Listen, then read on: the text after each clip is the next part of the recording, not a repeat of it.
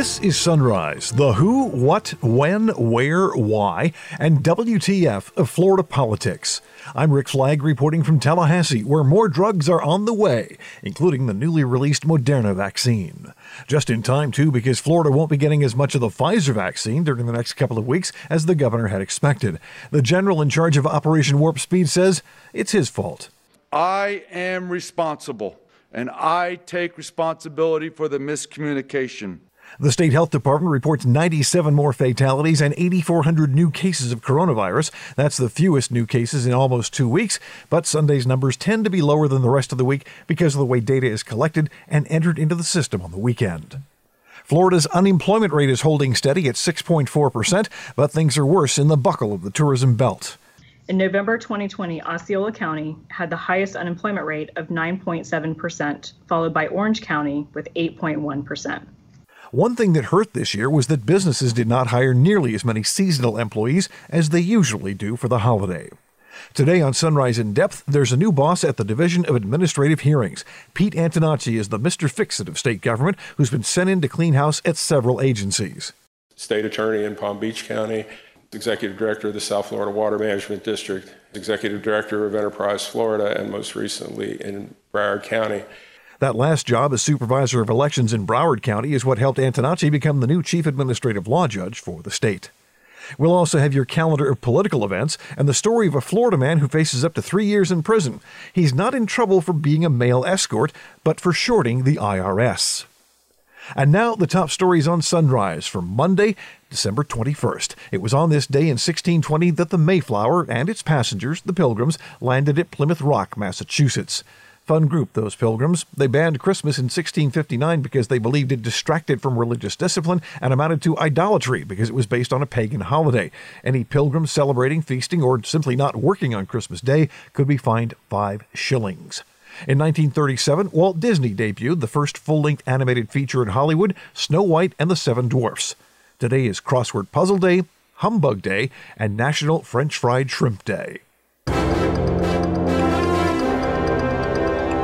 More vaccines arrive as the death toll continues to surge in the Sunshine State. The health department reporting 97 more fatalities Sunday, increasing the death toll to at least 20,861. They also reported 8,400 newly confirmed cases of the disease, increasing the statewide total to more than 1,200,000. Now, over the past week in Florida, we've had 75,000 new cases, 700 fatalities, 1,800 new hospitalizations. But finally, some good news. As of Sunday, more than 40,000 Floridians had been vaccinated for COVID-19. Florida is expected to receive more than 500,000 doses of the Moderna vaccine and several 100,000 from Pfizer over the next couple of weeks. But Florida and the rest of the states will not be receiving as many of those Pfizer shots as they thought. Governor Ron DeSantis raised the issue last week when he said there appeared to be a problem with the supply chain. Initially, we thought we'd get about 200,000 additional Pfizer doses, and then the third week of these shipments, we were scheduled to get about 250,000. Those week 2 and 3 shipments of Pfizer are basically on hold right now. We're just not sure with the production. They've removed it from the system that they're using, Tiberius. So we're looking for that. Obviously, we need to plan for that because there's only so many places that can store this at negative 70 degrees. After the governor implied there was a problem with Moderna, the drug company said it wasn't their fault, and things were a bit murky until Saturday when the man in charge of Operation Warp Speed, General Gus Perna, said it was his bad. Many have heard concerns about allegations of vaccine doses being cut, and I want to take personal responsibility for the miscommunication. I am responsible, and I take responsibility for the miscommunication. At the end of the day, the number of doses available to us to allocate ended up being lower.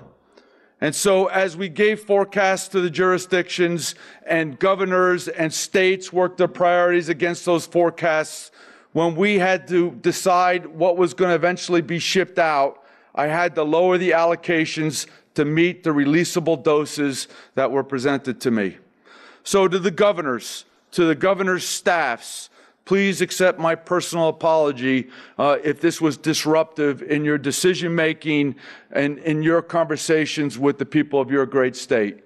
I will work hard to correct this. There's something we haven't heard in a long time, a government official accepting responsibility for a problem and promising to fix it. Now, we are used to the promises to fix things. It's a rare day, though, when someone actually accepts blame. COVID pulled the rug out from under the state economy this year, and it's been a slow recovery in the job market with not a lot of progress last month. Florida's unemployment rate was unchanged in November.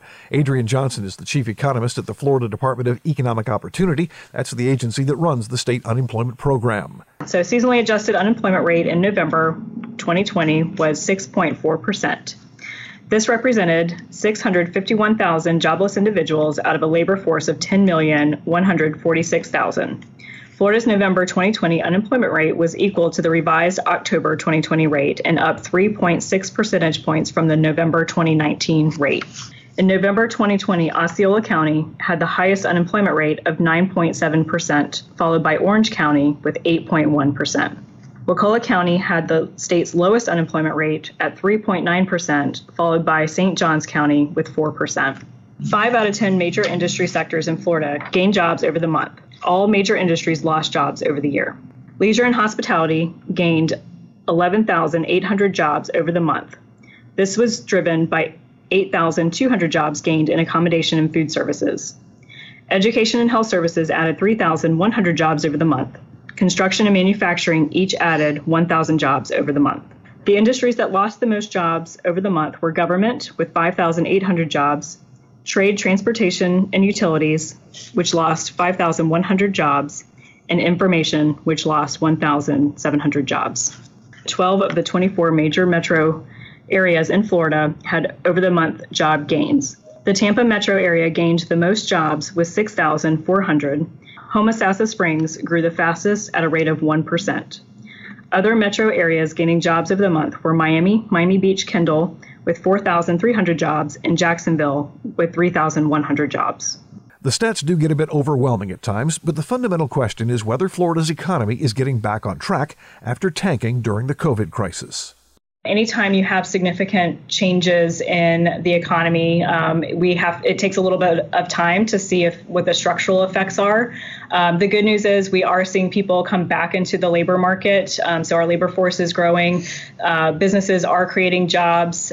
So we are seeing things come back. We are seeing people engage in the labor market, which is what we want to see. But anytime there's a structural or potential for a structural shift, it takes a little bit of time to know how that's going to have long-term impacts. Speaking of the long term, Johnston says they've just wrapped up their 8-year employment forecast, and the occupations that lost the most jobs during the pandemic are the ones that can expect to see the most growth between now and 2028. To account for the impacts on employment due to COVID-19, the employment projections were enhanced using data from the current Employment Statistics Survey.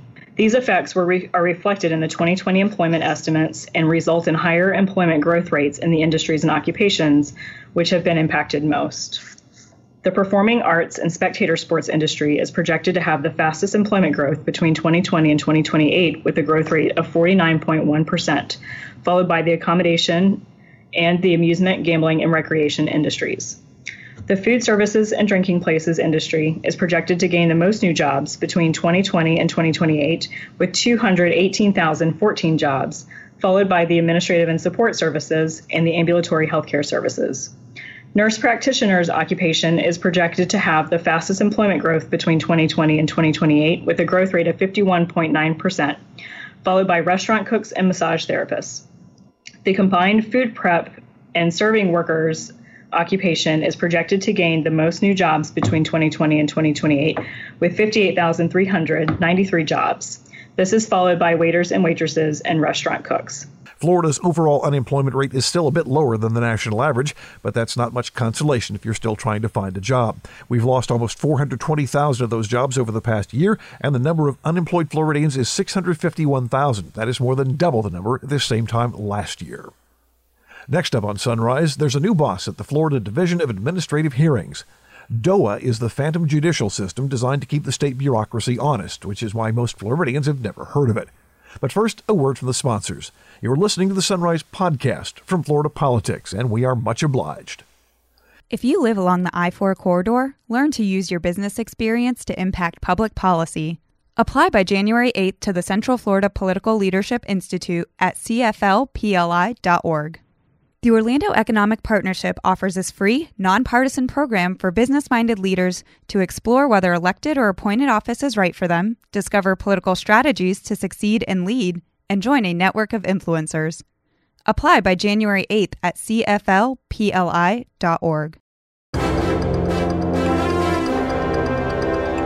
Welcome back to Sunrise. The governor and cabinet spent a few hours last week interviewing candidates to run DOA, the Division of Administrative Hearings. Their mission is to serve as a forum to settle disputes between private citizens and organizations and state agencies. They have their own lawyers, their own judges, and they spend most of their time on workers' compensation appeals and the Baker Act. That's the law that allows people to be locked up against their will for a psych exam. The governor and cabinet met last week to pick a new chief administrative law judge for DOA, and right from the get-go, you could tell Pete Antonacci had the inside track. He's become the designated fixer in Florida government, serving as Assistant Attorney General, head of the South Florida Water Management District, State Attorney in Palm Beach County, Executive Director of Enterprise Florida, and most recently, Supervisor of Elections in Broward County. Now, Antonacci didn't run for any of these jobs. He was appointed to clean up someone else's mess, and Governor Ron DeSantis was impressed by the way he handled the elections office. I think Broward posted their votes at like 7:30, and I had never seen that before, so congratulations. We were in competition with several counties, and happy to say we performed number one. Good. Well, good, congrats. So floor is yours. I appreciate your favorable consideration based on my record of service to our state. I've had a career that has included real litigation. As the Attorney General knows, it goes on in every courthouse in Florida every day of the week, and I spent over 8 years of my life doing that, representing the state of Florida in criminal cases. I had another part of my career where I spent a lot of time in this building and learned about how agencies work and agencies interact with our cabinet and with each other. I've served in the private sector. I spent almost 15 years of my career representing clients, appearing before this entity and the legislature, and in courts around the state, both federal and state. And finally, these last 8 years of my career I have been non-legal in a sense, and it's been a difficult transition, I confess, to be a lawyer versus a good client. And I've struggled with trying to be a good client in my term of office as state attorney in Palm Beach County, as executive director of the South Florida Water Management District, as executive director of Enterprise Florida, and most recently in Broward County. All of these experiences have given me the opportunity to see government operate around the state, and we have an enormous state, and there are very few people in the state that appreciate that, how big and complex our state is. My experience in life, both legal and as a manager of an agency, have given me that perspective, and I offer that to your favorable consideration. A dozen people had applied after the chief judge job became available. John McIver stepped down in June after the Florida Senate refused to confirm his appointment. DeSantis says this was essentially a do-over, and he wants Antonacci to do it. And I want to thank everyone for applying and being here. This appointment is basically a mulligan. We did this, and I think we had two people and they weren't nothing against them. But I think clearly, we've got a lot of really qualified applicants this time. I think everyone that presented today, the legal acumen is there. I don't think there's any question about that. And I know some of you have served as or are serving as administrative law judges, and I'm sure you're doing a good job. It's apparent in how you presented. So I want to thank everyone for doing it. I think that the candidates were very, very good. I also think, though, I think it was pointed out. This is a legal position, but it's also really an administrative position, and I think it's really important to have somebody there who is going to run it in a really effective way. And I don't necessarily have doubts about any of the folks per se, but I do think what really impressed me, I mentioned at the beginning, Pete Antonacci, Broward elections probably ran as good as they've ever run. And I know that was because of your leadership. And so I would like to make the motion to appoint Pete Antonacci as the chief judge. Is there a second? Second. All in favor? Aye. Aye. Dissent. Okay, so it looks like by a 3-1 vote, the motion's adopted, and congratulations. And again, thanks for everyone else, and thank you for your service. You guys are doing a great job. That dissenting vote came from Agriculture Commissioner Nikki Fried, who is concerned Antonacci is too political for a judicial post. The fact that he's been a political appointment since 2012, not handling legal affairs, but coming in and trying to be the cleanup appointment for Governor Scott, and don't believe that when it comes to such an important agency overseeing like DOA, that this should be a political appointment. This should have been a nonpartisan appointment of somebody who has the credentials to take over as chief judge. And while the governor was impressed by the way Antonacci handled the Broward Elections Office, Fried had a problem with a last-minute purge of the voter rolls. Over 50,000 letters were sent to homes for individuals, making it seem like they would no longer be able to vote in this upcoming election. It caused a lot of fear amongst those residents inside of the county, and definitely rose to the level of needing to be addressed to see exactly how he made those decisions and the potential repercussions so close to an election. The political battles roiling the Division of Administrative Hearings over the past year have been a bit of an embarrassment to this administration. Antonacci's first job is to make sure they get back to normal and do their work in relative obscurity. Your calendar of events begins with a joint rules committee meeting of the Board of Medicine, the Board of Osteopathic Medicine, and the Board of Pharmacy. They're meeting by conference call at 8. The Revenue Estimating Conference reconvenes at 8:30. They met most of Friday trying to come up with new estimates for the legislative budget process, but were not able to finish. The Florida Talent Development Council meets online at 2, and the Executive Committee of the Gulf Consortium meets by conference call at 3. This is the group working on the Gulf Coast recovery efforts after the Deepwater Horizon spill. A Florida man who works as an escort is facing up to 3 years in federal prison after pleading guilty to filing a false tax return. 46-year-old Jamie Kopax of Broward County reported $350,000 of income in 2018, but the IRS says he underreported his earnings as an independent contractor and stiffed them for $278,000. He'll be sentenced in March. Notice they did not charge him with being a sex worker, only for withholding Uncle Sam's share of the sugar. Finally today, a Florida woman who simply didn't have the holiday spirit is accused of attacking her sister with a Christmas decoration. Deputies in Sumter County say 55-year-old Shirley Rogers of Oxford was arguing with her boyfriend at 2 a.m. when her sister tried to calm her down. Rogers grabbed the nearest Christmas decoration and hit her sister in the side. Deputies described the weapon as a beaded cone tree, and it was sturdy enough to cut the woman and bruise her rib. Rogers is charged with battery, and congratulations to the Smoking Gun for their classic headline on this story: Season's Beatings from the Sunshine State. That's it for today's installment of Sunrise. I'm Rick Flagg in Tallahassee, inviting you to join us again tomorrow as we plumb the depths of Florida politics.